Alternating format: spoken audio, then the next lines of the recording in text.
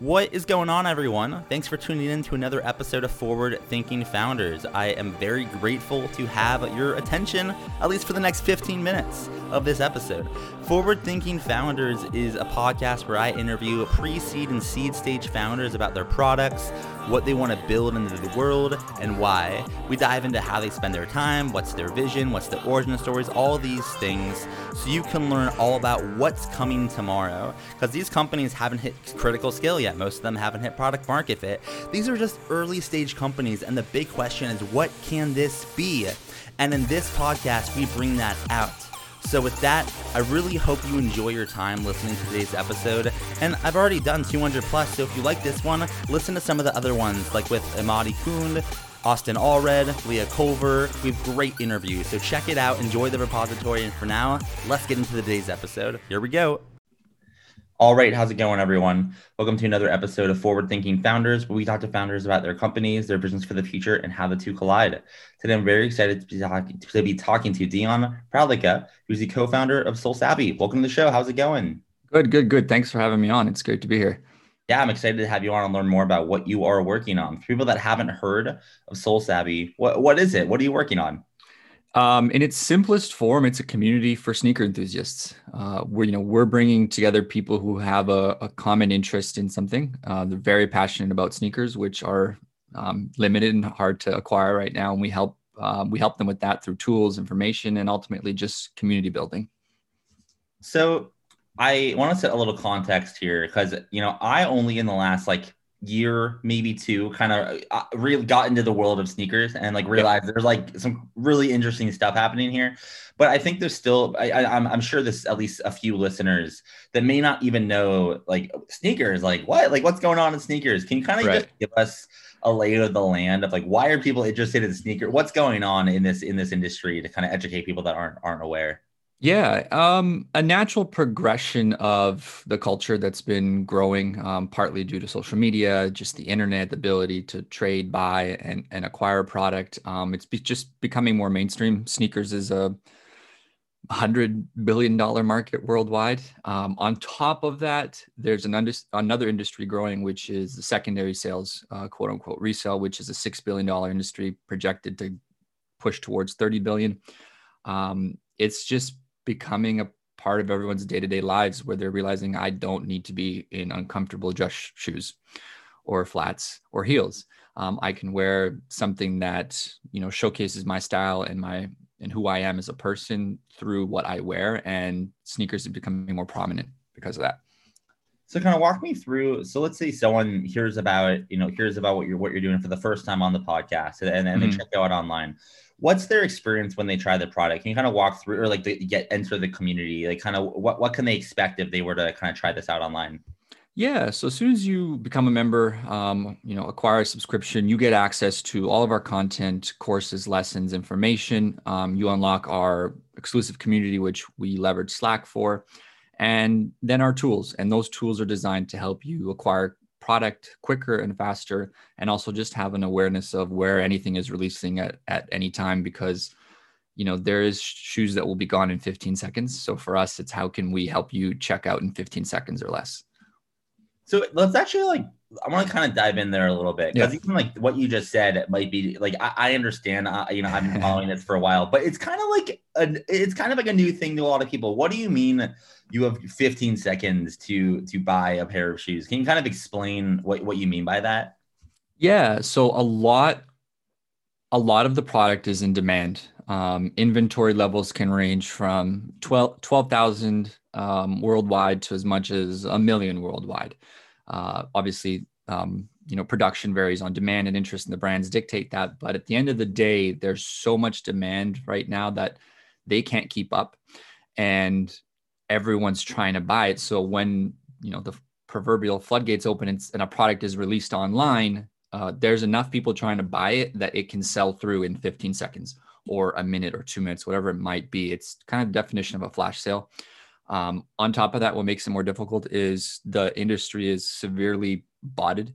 And by bots, we mean kind of automated computer tasks that are purchasing product from start to finish and doing that in multiples. It's kind of what was going on in ticketing before legislation was passed 4 or 5 years ago. And overall, resell is driving the sellout speeds because people are trying to acquire this product and then sell it for a profit above the MSRP, which for some people might be more relatable. If they tried to get a PS5 sometime in the last 3 months, it was very difficult because people were buying that to then resell it for a profit.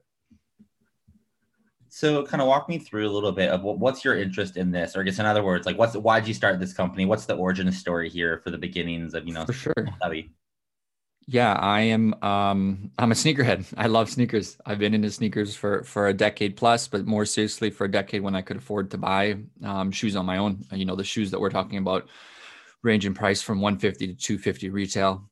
And it just is a passion of mine. I wanted to, you know, early in 2010, 11, when I started my first company, it was just a simple form of really a blog and social media around how to buy sneakers, and it's evolved into what we're trying to build today. But yeah, it's just something I'm very passionate about, and I'm frustrated with the experience for the average consumer who wants to buy shoes and then also wear them. There's not very much innovation happening in the space right now because so much of it is geared towards the resale industry and marketplaces, which is not consumer friendly. And I guess one more question on the market, because I just think it's so fascinating. Do you find that with SoulSavvy, you're finding a tons of people that are already into this, and you're just saying, hey, come over here, we got something for you? Or are you kind of like expanding? Are you educating people, just like what you're doing here, of like people that may not be aware of what's going on, say, hey, there's something going on here and we will be your home for this market? How do you kind of see your role, or you can expand on that kind of however you want?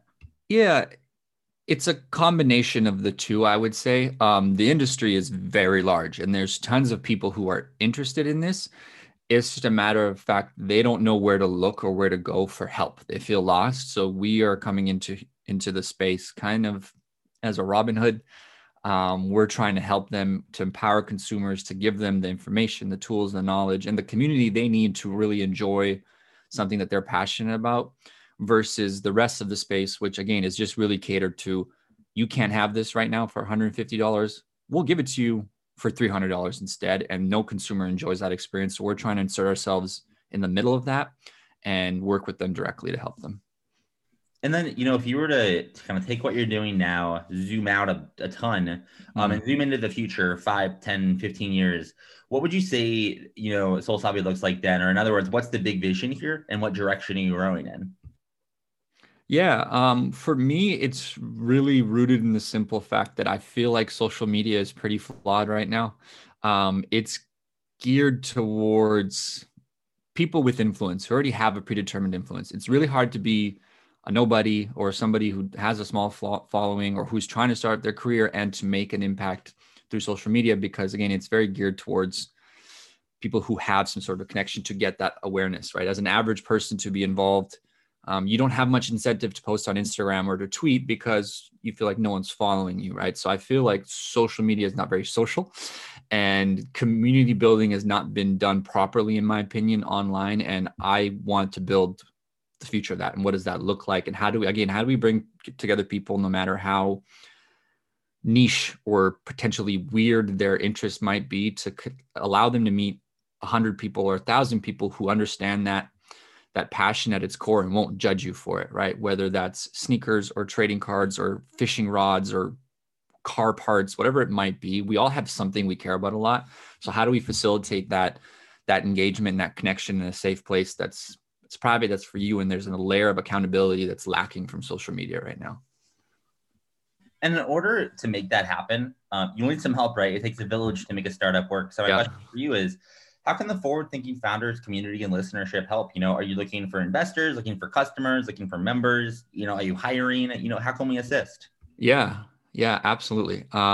We are hiring.